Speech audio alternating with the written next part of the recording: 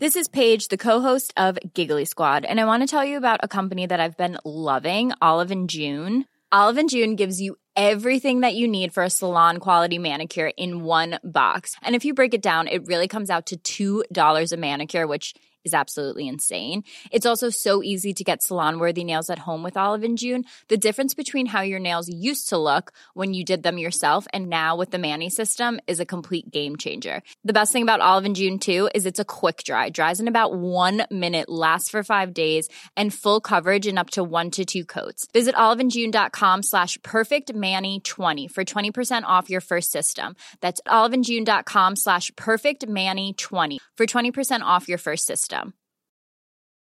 Hey, it's Ryan Reynolds, and I'm here with Keith, co-star of my upcoming film, If, only in theaters May 17th. Do you want to tell people the big news?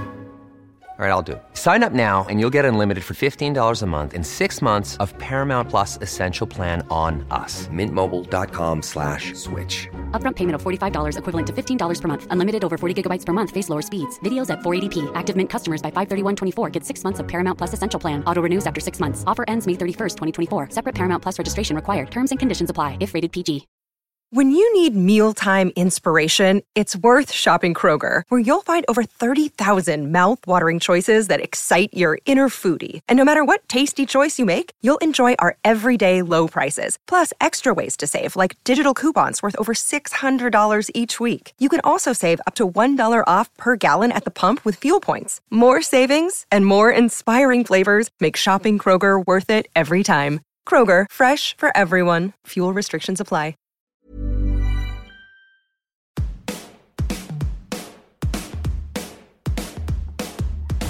Hello and welcome to The Shift, the podcast that aims to tell the no-holds-barred truth about being a woman post-40. Created and hosted by me, journalist and author Sam Baker. Entrepreneur and fashion designer Anya Hindmarch is the queen of practicality. The bags for which her eponymous label is famous have long been adored for their pockets, compartments, zips, and the fact they're not weighed down with hardware. I mean, seriously, who wants a bag that's too heavy to carry when it's empty? It's that super sensible but fun creative approach that saw her lauded as Accessories Designer of the Year at the British Fashion Awards. So it's no surprise that her never-fail piece of advice, if in doubt, wash your hair, has become the title of her first book, part manual, part memoir, part business book, and all let's be having you. It also sums her up perfectly, light-hearted on the surface, yet with a fiercely commonsensical core. If there's one thing that drives a business, it's emotion. That's what drives the culture and the passion and the striving. Anya joined me over Zoom, where else, to talk self-doubt and learning to have faith in your own ability, bringing inclusivity and responsibility to the fashion industry, why emotion is a female superpower, being proudly not cool, and why she's passionate about pockets.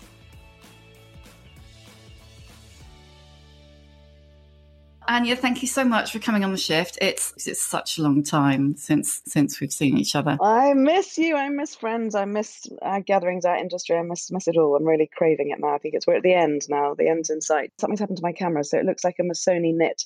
We've decided, which feels very chic, but I can see you, but you can't see me. Well, I don't even know what you call that thing when you've just got a load of lines, but they're very stylish Missoni-esque lines. Your lovely book, If in Doubt, Wash Your Hair, part manual, part memoir, part business book. Right at the beginning, you say you're a very private person and quite shy. So what made you think, I know, I'll sit down and write a memoir? I don't see it as a memoir, but it's certainly very personal. And so, you know what, it was actually, I think, sort of getting to that 50 age. I'm now 52. And it was also partly because I sold a bit of my business and had a really unfun time, and we bought it back in 2019. And it taught me a lot, that experience, actually. And I think that it made me realize that you know more than you think, or that you dare believe. And I just wish, like everyone who gets to 50, kind of that, you know, I'd known more of that when I was younger. And I just think that there's this lovely moment now where, you know, people are talking about mental health, they're being much more open about how they're feeling or coping or, you know, doubt. And I'm just going to write it as it is, just to say openly and honestly, this is what I think, this is what I've learned, this is what I wish I'd known, this is what I still struggle with. Because I think actually that kind of, you know, hopefully the kind of kindness of sharing, you know, hopefully just, you know, might help someone else who's at that stage of trying to grow a business or, you know, blend a modern family family, or be a woman in business or an entrepreneur or creative, sort of, thinking, how will I come up with another idea? Or, so I think all that doubt washes around your brain. And I think it's really, I hope, helpful just to be really honest about it and show that you can push through. And if you don't, it's also okay. So I just decided just to kind of vomit it all on a page, basically. It's very elegant vomit, sure. Beautifully put. And I would expect no less. Well, I just think it's interesting. I think that certainly I listen to my kids talking about mental health the whole time, but I also think experience matters, actually. And I think honesty matters. I think it's really important to be honest. And I think that so often, our industry, the fashion industry, seems so sort of distant and weird and perhaps exclusive. And actually, I just wanted to talk about it from my perspective. So yes, I suppose it's probably just one of those things I just decided to do. And I also think, it's important to state your values and, to be open. And I think you can do good stuff whilst also feeling doubtful. Doubt's a funny thing, isn't it? And actually the title, If in Doubt, Wash Your Hair, came about because everyone always says, what's your best bit of advice, for a busy woman or a working mom or whatever? And I always say, if in doubt, wash your hair. It's one of those things that, can just change your day, which is so trivial and silly. But what is it? It does it just because you feel better about yourself, but it also talks about doubt, that word doubt. And I think that everyone suffers doubt, and it's part of achieving, isn't it, really? So that's a book about doubt, I suppose.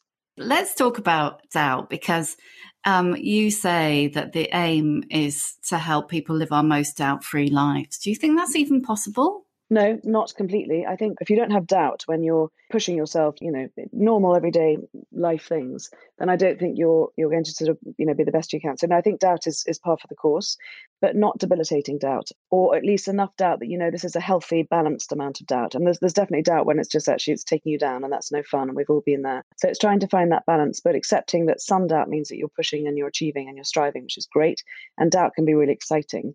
I think I talk about in the book about someone once saying to me that actually when you're scared, you actually have to reframe it and realize that fear is the same emotion as excitement. And actually, I think that really helped me to just relook at it. So I think doubt is a good thing in many ways. It's exciting, but there's also managing it and trying to recognize what's good doubt and bad doubt. I had actually noted that down because I remember before we launched the pool, and I remember speaking to you on the phone and you saying, and it really lodged in my brain, that fear is the flip of excitement. And so, just always remember that if you're terrified, just around the opposite side of that is exhilaration. I think it really is true. And it certainly helped me that because I had debilitating fear of public speaking, really was frightened. I used to want to sing as a career, actually. And I just had one really bad sort of traumatic performance that didn't go well. And it just took me so long to get over it. And I did something called NLP, Neuro-Linguistic Programming, which is a sort of, amazing exercise where they take you through sort of what happened and sort of scrub it from your brain. He was this amazing man who explained this idea of actually, I know you're really, really scared, but actually you're really excited because probably you quite want to do it. And it just actually really helped me, and certainly helped me with sort of public speaking since. So, you can reframe it. Your brain's very clever, actually. There were two pieces of advice that I was given that really stuck in my head and really helped me, even in the worst of times. And yours was one, and the other one was just remember that all advice is just someone else's opinion. It's brilliant. So true. So those two things just really helped. The other bit of advice I love, someone gave me a lovely Oscar Wilde quote, which I love, which is, be yourself, the other places had already taken. And I think that's also really a nice bit of advice. That's one I sort of write in my list sometimes and just look at. How long did it take you to get to that point of being comfortable being yourself? Well, I think 50 was a bit of a turning point. And I think that, I suppose to a certain extent, having conquered some of those fears gives you, in some senses, the confidence to sort of start to trust yourself. So there is a sort of process. So even if someone says don't doubt, in a way, until you've scaled a few mountains that felt very scary, but you did plant the flag and you kind of got to the top. So you can then tell yourself, look, you didn't mess up. You did it. It was okay. That does, of course, help, I think, to get through it. So it does take time and it does take a bit of experience. It's not like something someone can just tell you and you can do. But I think it's at least if you go on that journey knowing that you will feel the doubt, you will feel that you can't do it, you will have imposter syndrome, all those things that everyone has, especially people at the top of their game, I think, then at least you push on knowing it's not just you. And I think that's the point. One of the things that I've noticed quite a lot of younger women on social media talking about lately, but I know lots of older women feel too, how do you stop? You think, okay, this is what I want to do. So you launch a business or you write a book or whatever. But instead of enjoying that, you're moving on to the next thing. Have you managed to crack that? No, probably. I Damn. mean, sorry. I mean, certainly if you launch a business, you need to focus on what you're doing rather than the next new toy. And we're all guilty of that. I'm guilty of that too. And sometimes it's just like stick with the knitting, lean in and because it's much more fun starting a new business than it is necessarily driving the success of one that you've already established. So that is a discipline probably one has to just kind of like suck up and do. For me, a journey of a business in a way is a bit like sailing. And I'm not a sailor, so it's a terrible analogy, but you're going from A to B, but you don't go in a straight line. You go a bit left, you tack a bit right, you tack a bit left. It's this zigzaggy journey. So I think that you have to expect that in the same way that I think, people say, have you ever made any mistakes? I'm like, I only make mistakes. I mean, in a way, it's a series of mistakes and corrections that pull you through. I mean, you never only always make the right decisions. It's not a linear line, that. And I think, equally, you have to be really ready, especially as an entrepreneur. I think with your own business, you're quite sort of vulnerable. Put your head above the parapet, your name's above the door. You have to be quite ready to take the criticism or the knocks, or it won't all be just a bed of roses, of course. So I think, I'm not quite sure that answers your question, but I think it's never a straight line, and it's always striving and making mistakes and a sort of big patchwork of muddle that somehow gets to the right end result. I think you describe it as an ant wiggle in the book, don't you? Which is actually a really good description of it. Although ants are very fast, obviously, but well, the ant wiggle, actually, I do talk about the ant wiggle, and for me, that's more that sometimes I think we're all so busy, and I'm so busy, and I'm so stressed, and today I've got a million things on, a million meetings, and it's not saving lives, right? So it's lovely busy, and I think sometimes I look at the ants. When you look at the sort of loads of little ants go around, they all look busy, but actually, how much of that's important? And that just for me was a lovely bit of perspective about, frankly, my day as an ant wiggle. I'm not Sarah Gilbert today. I'm not doing anything massively significant. That perspective is important sometimes. So you started your business at 18 and then you stepped down as chair and CEO and creative director in 2011 and brought in I suppose, career CEO is the best way of putting it, isn't it? And then you brought it back in 2019 and decided you wanted to be CEO again.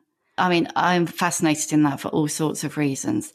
But can you tell me a bit about what it was that made you think, no, I am the right person to run my own business? Well, when I stepped aside from the CEO role, I mean, the business was growing really fast and it was, spread all over the world.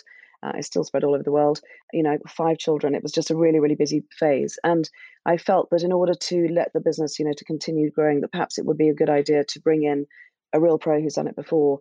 And for me also to just really focus entirely on the creative role, because I felt inevitably when you're running a business that when you're spread across so many sort of things, that if you're not careful, the product can be sort of 3D degrees to the left in Korea and 3 degrees to the right in New York. And I just wanted to kind of put my arms around the whole thing and just really sort of pull it back and make it sort of squeaky clean and coherent. And also to have more time on the creativity, honestly, because it's funny when you start a business, when you're running a business as well, which pretty much you are when you're starting a small business at the beginning, you spend so little time on design. Most of your time is dealing with the broken photocopier, or, when the business gets bigger, you're dealing with people all the time and you're traveling and it's just a huge amount of work. So I really want to go back to that creative role. So we brought in a CEO. Long story short, when I bought the business back with a fantastic partner, I realized I missed running my business actually and my team. And a business really is so much about people and culture and that spirit, that lovely sort of spirit that kind of gets you through. You have the big wins, you have the sort of scary moments where you're stuck in Tokyo and everything goes wrong and you're trying to salvage something in the business center. And, there's moments you're sitting in airports absolutely depleted with exhaustion or a big show and something falls down. It's just, there's so many highs and lows. It's so much fun. And I just missed actually leading the team. I think that's one of the things I really like doing as a role. So yes, we decided to buy it back, and that was a really good moment. Just asking for a friend, I was really interested in whether you kind of hit this point in your life, 50-ish, when you started to feel quite, okay, this is me and I'm quite comfortable with that. And you looked at the business and thought, do you know what? I am a good person to run this business. I don't need a professional to run the business. I am a professional. Do you see what I'm saying? I mean, I think that sort of sums it up. There's a funny thing that as a woman, perhaps, and as someone who's started a business, founded a business, never been to business school, never went to university, that perhaps felt, there's someone more professional than me to do this, who has all the experience, and not dissing professional people at all, because they're brilliant. But actually, frankly, I'm professional. I've done it from the grassroots up, and actually trained on the job. And probably there's no one more qualified to lead the team that I've chosen. And actually, as I said earlier, you know a lot more than you think. And I think that also founders are very qualified because you have to be pretty dexterous. You have to be, a pretty good problem solver, and have to be a pretty good people person. And you've risked your own money. You've taken risks. You're actually, really backing yourself. A professional comes in, they're paid a lot of money to join, they're paid a lot of money to be there, and sometimes paid a lot of money to go. It's a different, there's not the same risk profile. So I think that actually it's definitely a bit of a thing. And I have lots and lots of friends in similar situation to me who, have been advised, you need to get in the pros now and let them grow the business. And, that stage of founder-led companies, in order to kind of grow, you need to get in the pros. And actually, I think that a lot of people sort of fall foul of that, actually. And in fact, what you probably need is a great group of people underneath you, which I have, great COO, a really great, commercial director, just really good teams who can relieve you of the stuff you don't need to do, but you actually stay the figurehead, but you delegate down. So I think that's probably a better route. And talking to lots of friends, actually, I've seen people go both ways. And mostly that second route, I think, tends to work better. Unless a company has sort of started with that sort of professional kind of infrastructure, I think a lot of founders lose out or don't have a very fun time, and the business doesn't tend to do very well if you're not sort of staying very involved and leading it somehow. But listen, there's loads of ways to do it. I'm not saying my route is the right way, but it certainly made me realize that actually I know more than I think. That was something I think was a nice takeout for me. Yeah, I mean, I've been sitting here nodding furiously and really thinking that received wisdom that the founder is not the person to run the business after the first couple of years is quite damaging, or can be quite damaging. I mean, every case is different. I have a personal interest, obviously. No, sure. And I think that's, being a woman plays into that a bit as well, because, we've had fantastic investors. I mean, so lucky. But sometimes there's a pressure to, come on, you need to kind of get in the big guns now. And actually, you don't necessarily. Actually, I think doing it in a really authentic way with a great group of people around you, and where you need to sub and to, absolutely get in the experts. There's loads of areas of my business that is just not my thing, not my interest, or what I'm not good at.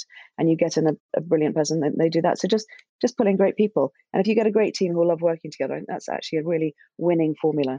So I think do what's right. There's a million different ways of doing it. But for me, it was the wrong route. And I'm really happy I'm sort of back in this route. So yeah, a bit of a full circle. Oh, well, at least you got there. That's great. You mentioned being a woman in a kind of a startup environment, albeit in a fairly female industry. Have you found that an advantage or disadvantage? To be honest, mostly I've always found it an advantage. I don't think about gender. I mean, I might for the first 5 minutes, but actually afterwards, is someone good? Is someone brave, strong, kind, talented? That's what I think about. And I forget whether, what they look like and what sort of gender they are. Certainly when I first started, I had a few sort of dodgy male suppliers, and you've got a bit of, but you have to sort of work with. And certainly in certain countries, perhaps more sort of male dominated sort of countries, I remember one trip to somewhere where they were very much talking to my husband and not me. And actually on one trip, my son came with me and they were talking to him and not me. And that was fascinating. Oh, great. Okay.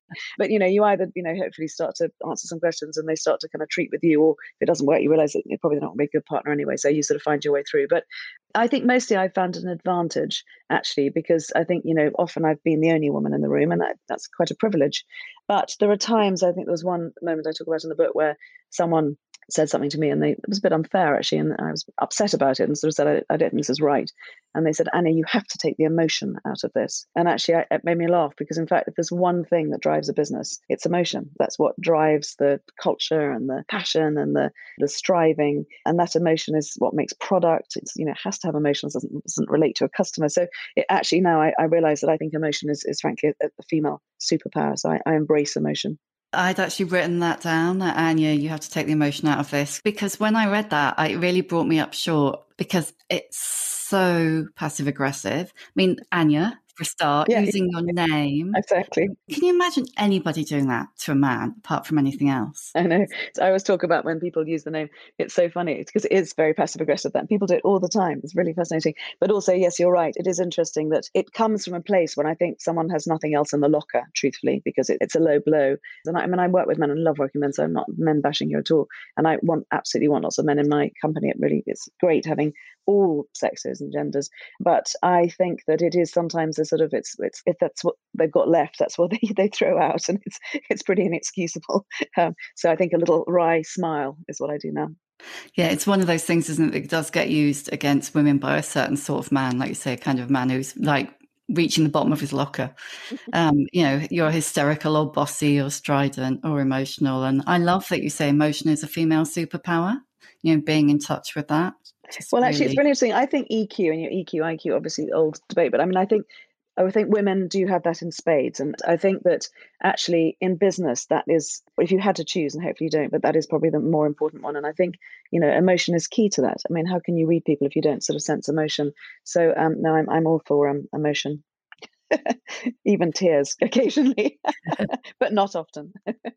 Since you mentioned that, have you cried in front of your staff? Yeah, I have actually. I have, absolutely. I think when someone was not well and I was having to explain about that. I mean, I think it's not, you don't want to be the weepy boss, do you? It doesn't sort of inspire. But I think it's absolutely right. If something's sad to have a tear and to choke up, I think it wouldn't be normal otherwise, would it? I think it would be just awful. So yeah, I think vulnerability is a really good thing. The whole backdrop to my career, which has been sort of women in the workplace and pushing forward. And I think to a certain extent there was, can I be the same as a man was the first way to kind of get through that first wave. And now I think that actually, women are gaining confidence and sort of saying, no, actually it can be our way. I, as a woman, believe in emotion and, being authentic and saying, I'm vulnerable. I'm not sure of the answer to this. And I found that in leading my team, that wherever I've said, you know what, I'm not quite sure that we're going to go here, but I'm going to try this way and it doesn't work well. And showing vulnerability is, I think, actually takes the team with you. And actually it's more authentic, frankly, than being that strong, sort of banker guy, the sort of, the male model that we had suddenly through my career of that, very strong man, working all night and whatever it took and, shaving in the office and not showing any emotion. And I think that's, I think that's crumbling and that's great. It's also not great for men, by the way. So it's really interesting. So I think a bit of vulnerability is really important. Just being honest is important. People see through anything else, don't they? Yeah, I mean, I remember early on in my editing career being told by my boss what was important, even if I didn't know what the answer was, to pretend I did, to make them, the management, believe that I knew. And I took that on board for such a long time. And it's only really in the last 5-6 years that I've realised, actually, that was a really bad lesson to learn. I couldn't agree more, but I mean, it's a fine line. You want a confident leader. You want someone to kind of go, this is what I believe in. This is where we're going. Right, guys, let's break it down. We're going to go there and we're going to ring the bell when we get there and it's all going to be great. So you want someone who believes in their, the courage of their convictions. But I think you also want honesty because between here and there are going to be setbacks. And so I think it's about being honest through those. So it's sort of a fine line, I think. But I think not showing any emotion and not admitting to be vulnerable or not being sure it seems dishonest. And I think you lose people a bit if you're not honest.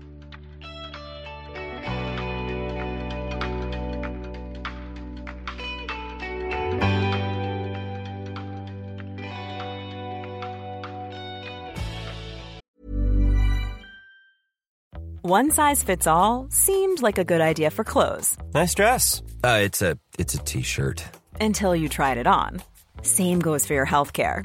That's why United Healthcare offers a variety of flexible, budget-friendly coverage for medical, vision, dental, and more. So whether you're between jobs, coming off a parent's plan, or even missed open enrollment, you can find the plan that fits you best. Find out more about United Healthcare coverage at uh1.com. That's uh1.com.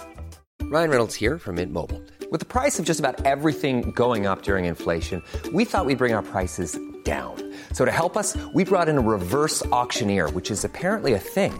Mint Mobile Unlimited Premium Wireless. How to get 30, 30, bit to get 30, bit to get 20, 20, 20, bit to get 20, 20, bit to get 15, 15, 15, 15, just $15 a month? Sold! Give it a try at mintmobile.com/switch. $45 up front for 3 months plus taxes and fees. Promo rate for new customers for limited time. Unlimited more than 40 gigabytes per month. Slows full terms at mintmobile.com. Even when we're on a budget, we still deserve nice things. Quince is a place to scoop up stunning high-end goods for 50 to 80% less than similar brands. They have buttery soft cashmere sweaters starting at $50, luxurious Italian leather bags, and so much more. Plus, Quince only works with factories that use safe, ethical, and responsible manufacturing. Get the high-end goods you'll love without the high price tag with Quince. Go to quince.com/style for free shipping and 365-day returns. Why fashion? I mean this is a massive compliment. You're not... Careful. You're not fashion, are you? No, I'm not fashion. I think you're too nice to be fashion. Well, nice is a terrible word. No, I'm going to take that as a massive compliment. I just don't care about being cool. I'm very not cool. I'm passionate about fashion for how it makes you feel. Does that make sense? I care about beautifully made things. I'm fascinated by craft. I'm fascinated by giving beautiful personalized presents. I'm fascinated by making things that make people feel the best version of themselves. So that can be fashion, and often is fashion. That's what fashion should be, I think, actually. What I don't like about fashion is where it's that sort of tribal thing of, are you in our club or are you not, where it feels very sort of exclusive. And I don't like fashion when it's just about brand and showing off and look at me, I'm sort of so rich. So those two bits of fashion I don't like. I love fashion where you put something on and it's a form of self-expression. It's a form of actually just you walking into a room and feeling dynamite, looking them in the eye and delivering the best, as I said, version of yourself. So I think, that what is fashion? I mean, how do you define fashion? For me, that's what it is. But do I care about having the latest look and having relentless numbers of new clothes and wrecking our planet? No, that's I think it's not appropriate. So I think for me, I've never liked that brand showy off, are you in the club or not in the club fashion. That's not cool, I don't think. I don't think being cool is cool anyway. To be honest, that's the last thing I care about. I do care about nice things, beautifully made things, craftsmanship, self-expression, and you doing what the hell you want that makes you feel great. And for me, that's what fashion should be. And I think we're in a time now where there's two things. There's the environment that is going to be a massive factor in fashion, because this relentless push for new. And, you've got last season's things is wholly inappropriate in my view. So how does fashion navigate that? And also this inclusive, really important inclusivity, which is so fundamental to people's mental health, but just about what's fair. I think that it's so important that whatever your skin color, size, however you want to be, that you should be allowed to be yourself and you don't have to just dress like everyone else. So those things are going to be, I think, a lot more sensible going forward. And I think common sense needs to really, find its sort of strength in fashion. So I think it's going to change. So I don't know. I mean, of course, fashion will still continue in many ways exactly as it has, but I just think it does need a bit of a rain check, as happens in any industry. And I think if you look at some of the waste in fashion, much of it's so lovely, but not right anymore. The relentless trips and crazy amounts of spend on things that last for 4 minutes and pushing people for new and constant change, and most of it going on sale and then some of it even being burnt. I mean, just not even go there. It's not right. So it needs a reset. So that's great. Will you go back to doing shows? No. So in fact, we are opening on May 17th. I'm really excited about this. A little village. So our original store in Pont Street, which was my first ever store in London, which has our bespoke little world housed in it. We're opening 5 stores all around it in Pont Street, including a little cafe. I want to put all our kind of creative energy, of which we have lots, into this little world that our customer can visit, because I think Fashion Week is lovely and it's heaven as an artistic, expression of what we do. It's just lovely to show the world. Doing those shows for me was so exciting. You gave the absolute kind of context and world and journey and sort of immersive experience. People came away knowing what you were trying to say with all that big content. But it was for 7 minutes and it was for huge bills. And frankly, it was exclusive. People who are our customers couldn't come. So they felt excluded. Also, most of the time, it was 6 months in advance of anyone being able to buy anything, which is also kind of frustrating. Like, what were we doing?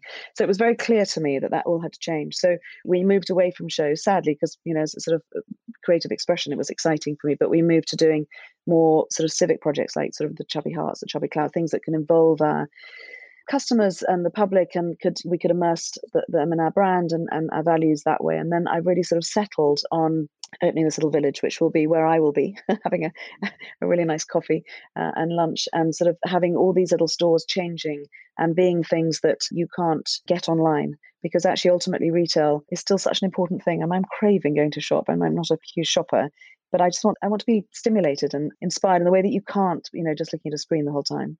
God, me too. Right? Yeah, just to go and browse and have a coffee, and I miss that so much. Yeah. Because I want to make these like little galleries. So for me, I can then put all my sort of creative energy there, and it feels a bit more sustainable than these things that you're doing, these massive builds, and then you're just kind of basically chucking them the next day, which we always obviously tried to make sure that they went were recycled and so on. But it feels more sustainable, and so it's sort of back to our roots. I think that our whole career has all been about globalization, hasn't it? The word that has been the backdrop to our careers has been globalization. Growth at any cost. Yes, exactly. And sourcing from supply chains from all over the world and selling all over the world. And we've got stores in Tokyo and all over Japan and Hong Kong, and we've had them in Malaysia and Singapore and New York, and just all over the world, and on planes constantly. And actually, I just think this next sort of decade is going to be about localization. You can digitally reach the world. And of course, I really think it's important people hopefully carry on traveling in a way that doesn't wreck the environment. But I think travel is important for lots of reasons. It's the best education. It's incredibly important for peace, all those sorts of things. But I think that actually just becoming a bit more local, we source our food more locally. It's about applying common sense, isn't it, really? So I think that's going to be a big shift. You've used the phrase common sense a few times, and I just think that no, it sums you up. And it's like your bags. They combine fun and they're beautiful, but underlying that is just the most spectacular practicality. I'm obsessed by function. I mean, in a nerdy way. And there's a whole chapter on organising in the book. I know, yes. Slightly at 4 a.m. Didn't surprise me at all. Franging about. I feel like such a loser. I really am a loser on this one. But I really sort of get excited by organisation. And ultimately, if you think about it, handbag, I think the reason I like handbags are just about taking stuff you need with you when you leave the house. That's what a handbag's about. And of course, it's become this vehicle for, status, hasn't it? Which is the bit I hate. And I love the vehicle for self-expression and craftsmanship, exciting, but status not so much. But ultimately also something that works. And it's why we love our phones, don't we? Because they are our cameras and they're our wallets. Literally, there's 17 things that we would have had in our handbags 20 years ago: a camera, a diary, a photo, brag book, et cetera, which is all combined to this one little tiny brilliant thing.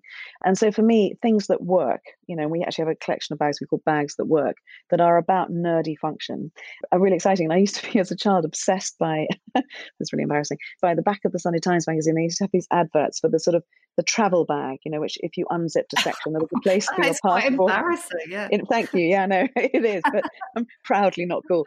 But there was a sort of place for your passport, a place for the pen, and a place for your ticket, and a place for your handkerchiefs, and everything had a place.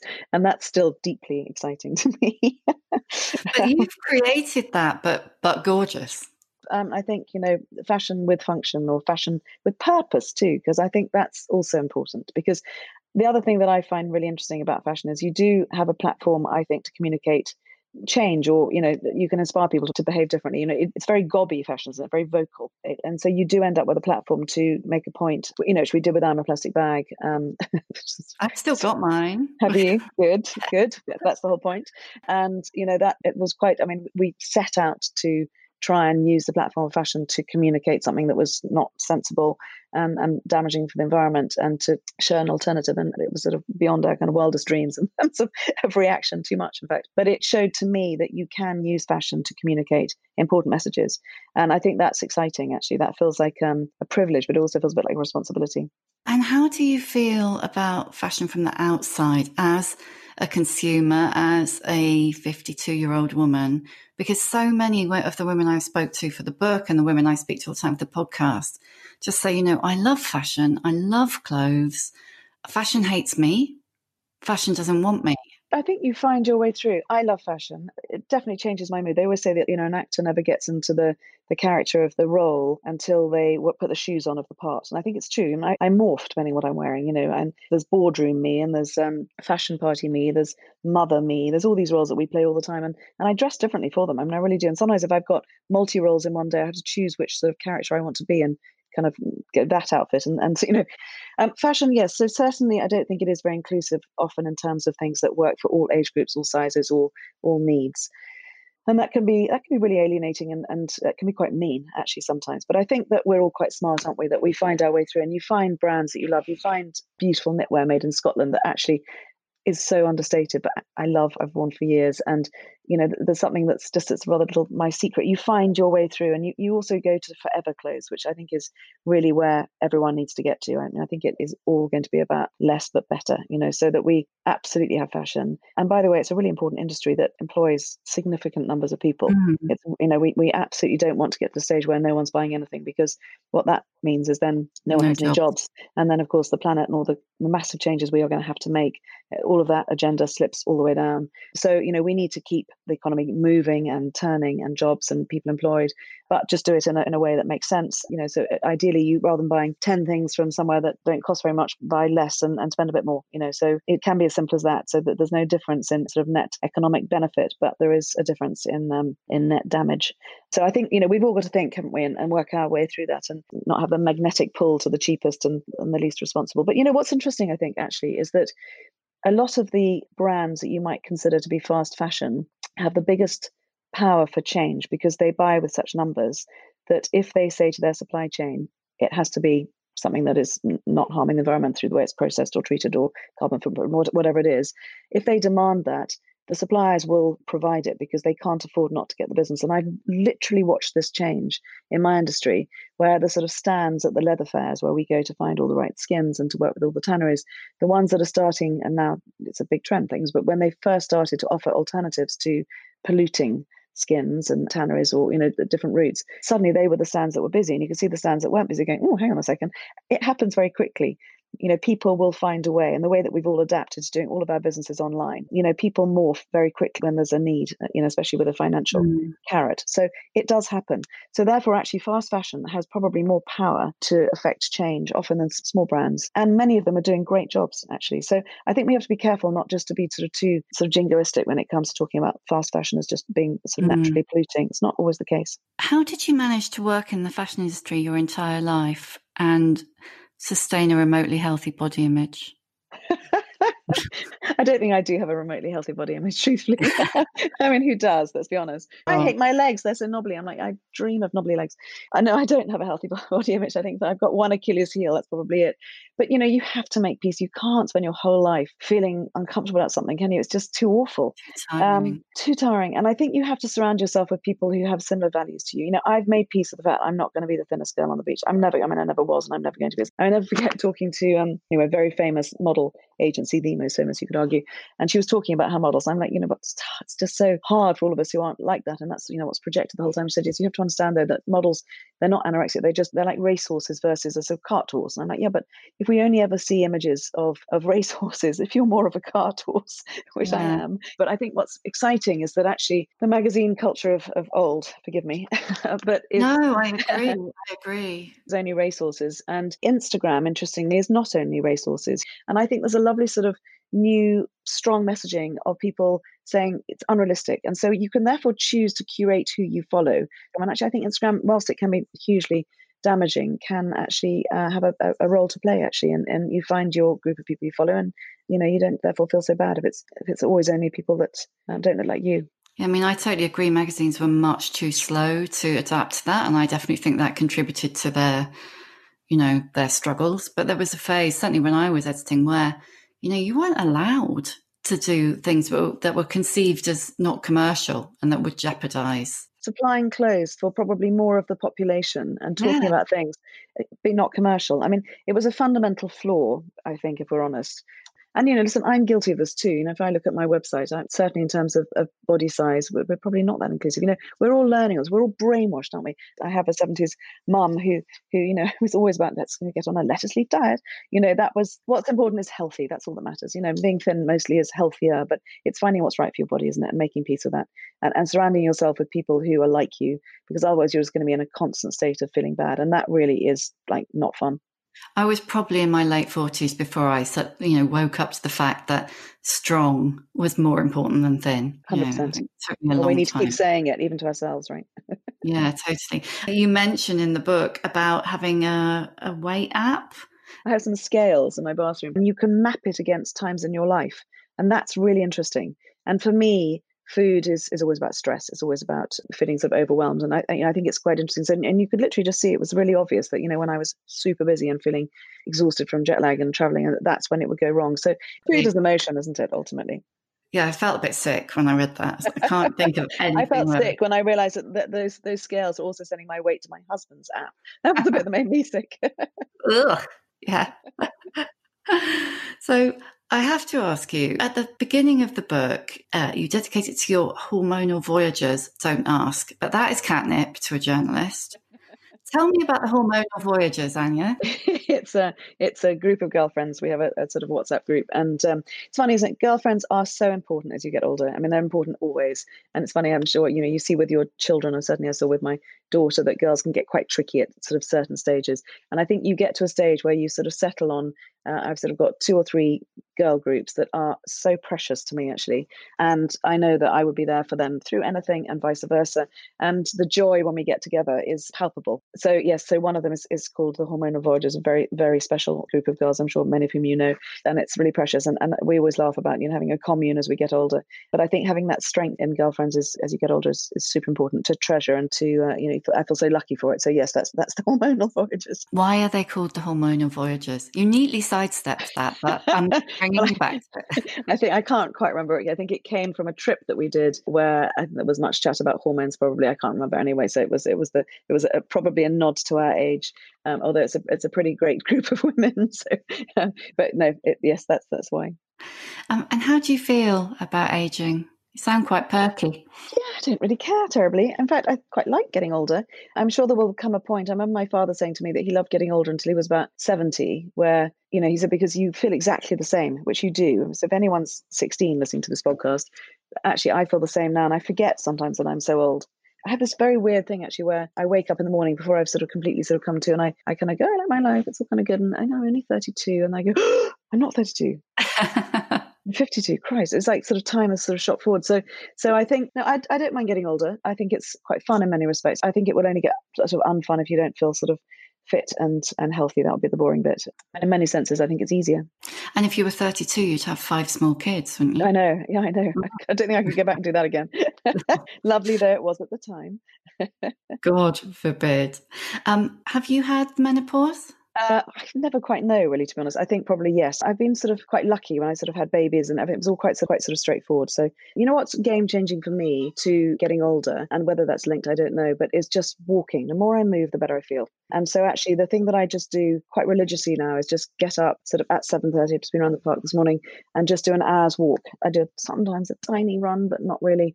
And I always have a big fat coffee at the end of it. But you know what? It changes my head. And I think as I get older, I realize I need that more. Perhaps because when you're younger, your body can kind of cope and disguise the signs. But I just know that makes me feel so much better. So there are certain things that I need to do as I get older. They become really important. I feel really kind of almost ashamed that it took me so long to work out the movement mental health equation. I think what it is it's building things in for you that not only do you feel good about the fact that you've done them, so that's a sort of tick, but also you have just made all the blood rush around your body. So there's you've just oxygenated, you've had the fresh air, you've been in nature. For me, I do it with a friend mostly, and so we've also sort of had that sort of just get everything off our chests and sort of spit it out, sort it out, look at it, and put it back in. It's sort of reassembled, it's sort of reorganized. For me, that's the thing that I have to do. That's where I've changed, actually. I need more exercise. And probably also just to really make sure, I think when you're in that sort of tunnel of exhaustion, and it is tunnel of exhaustion with lots of small children. And, at one stage we had 5 different schools, that's 5 carol services and 5 parents, teachers meetings. And it's really quite brutal, especially at a time when you're on your busiest in your career and traveling like mad and so on.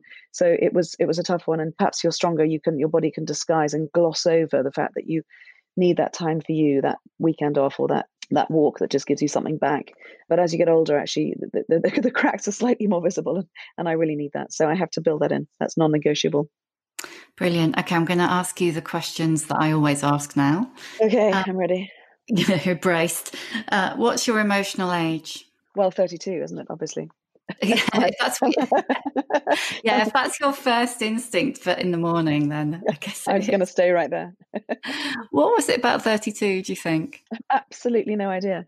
I need to go jog back and work out sort of how old the kids were and what I was doing. No idea at all. Can't answer that question, but it's always 32. Okay. Recommend a book that you've loved recently, or a book that's been really significant to you, or any book at all. Well, I mean, I really struggle with time and reading. I try and listen to books mainly. I'm ashamed to say I kind of get home, carry on working, have supper, go to bed, so I'm just useless.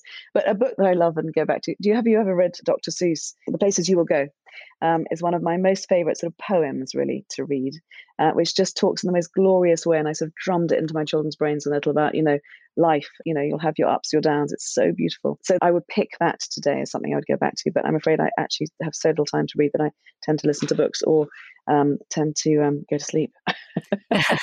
Fair enough. So ashamed. Listening is fine. I think audiobooks are really growing in popularity. I mean, obviously your whole book is advice, but what one piece of advice would you give, except if in doubt, wash your hair? I think things lead to things is really important. That if you look at something great that happened to you, and if you trace it back as to how it happened, often it goes all the way back down like snakes and ladders. If you kind of go backwards, because you got out of bed that day and decided to go to the shop, you actually bumped into that person who then said, could you help at that? And because you helped at that, you met that person. And because you met that person, they offered you, and on it goes. And it resulted in whatever it was that hopefully was a nice outcome. And I think it's really important. I keep telling my kids that just do things, because you get luckier if you do. So I would pass that on. I think that's a really good piece of advice. Name an old bird role model. Old bird seems a really derogatory term, doesn't it? So I don't want to name them. I want to reclaim it. Yeah, okay. I'm not sure I could do that to my very dear friend who's about 10 years older than me, but she's just the coolest woman. So I won't name her, but she's brilliant businesswoman. She's an incredible mum, a great wife. She's so hospitable. She's incredibly kind. But we went for a walk the other day, and as I arrived, I was 5 days late, and she had set out coffee and little breakfast snacks and she put it in her backpack and lugged it all the way there. She's one of those really kind people. She looks amazing. She's fit. And she's fun and she's cool. She's a bit irreverent. She swears. She's good. So I'm not going to name her because I don't want to call her an old bird, but it's those people in your life who make me think actually aging is fun. She's really cool. I want to be her. Yeah, I want to know who that is. When I turn the recording off, I'm going to ask you again. What is your superpower? I think kindness, honestly. And, I think keeping your feet on the ground is really important, isn't it? I think if you lose kindness, it is a real shame, but it catches up with you if you lose that, so stay kind. I think that's really key. Cool. And lastly, how many fucks do you give? Too many, actually, but I don't really apologize for that, actually. I prang if I've done something that when I sort of wake up at 5 a.m. and I sort of thought, well, did I say that in the right way? Or did I forget to send that thank you note? Or, I'm a very bad person at sometimes when you're really, really tired and you've agreed to do something, but you actually just know that by doing it, it's going to cost you, you're going to get strep throat because you're absolutely on your knees. It will be so much easier to cancel, but actually I don't like being that person. So yes, too many probably, but I don't really apologize for it. That's brilliant. Thank you so much. Thank you for all your time. It's been really so lovely nice to see you. Right now, if I turn the microphone off, you've got to tell me that perfectly. Thank you for listening. You can hear a new episode of The Shift each Tuesday on Acast, Apple Podcasts, Spotify, or wherever you get your podcasts. If you like what you hear, please do rate, review, and follow, because it really does help other people find us. And if you'd like to know more about my own experience of shifting, my book, The Shift, How I Lost and Found Myself After 40, and you can too, is out now in paperback. See you next time.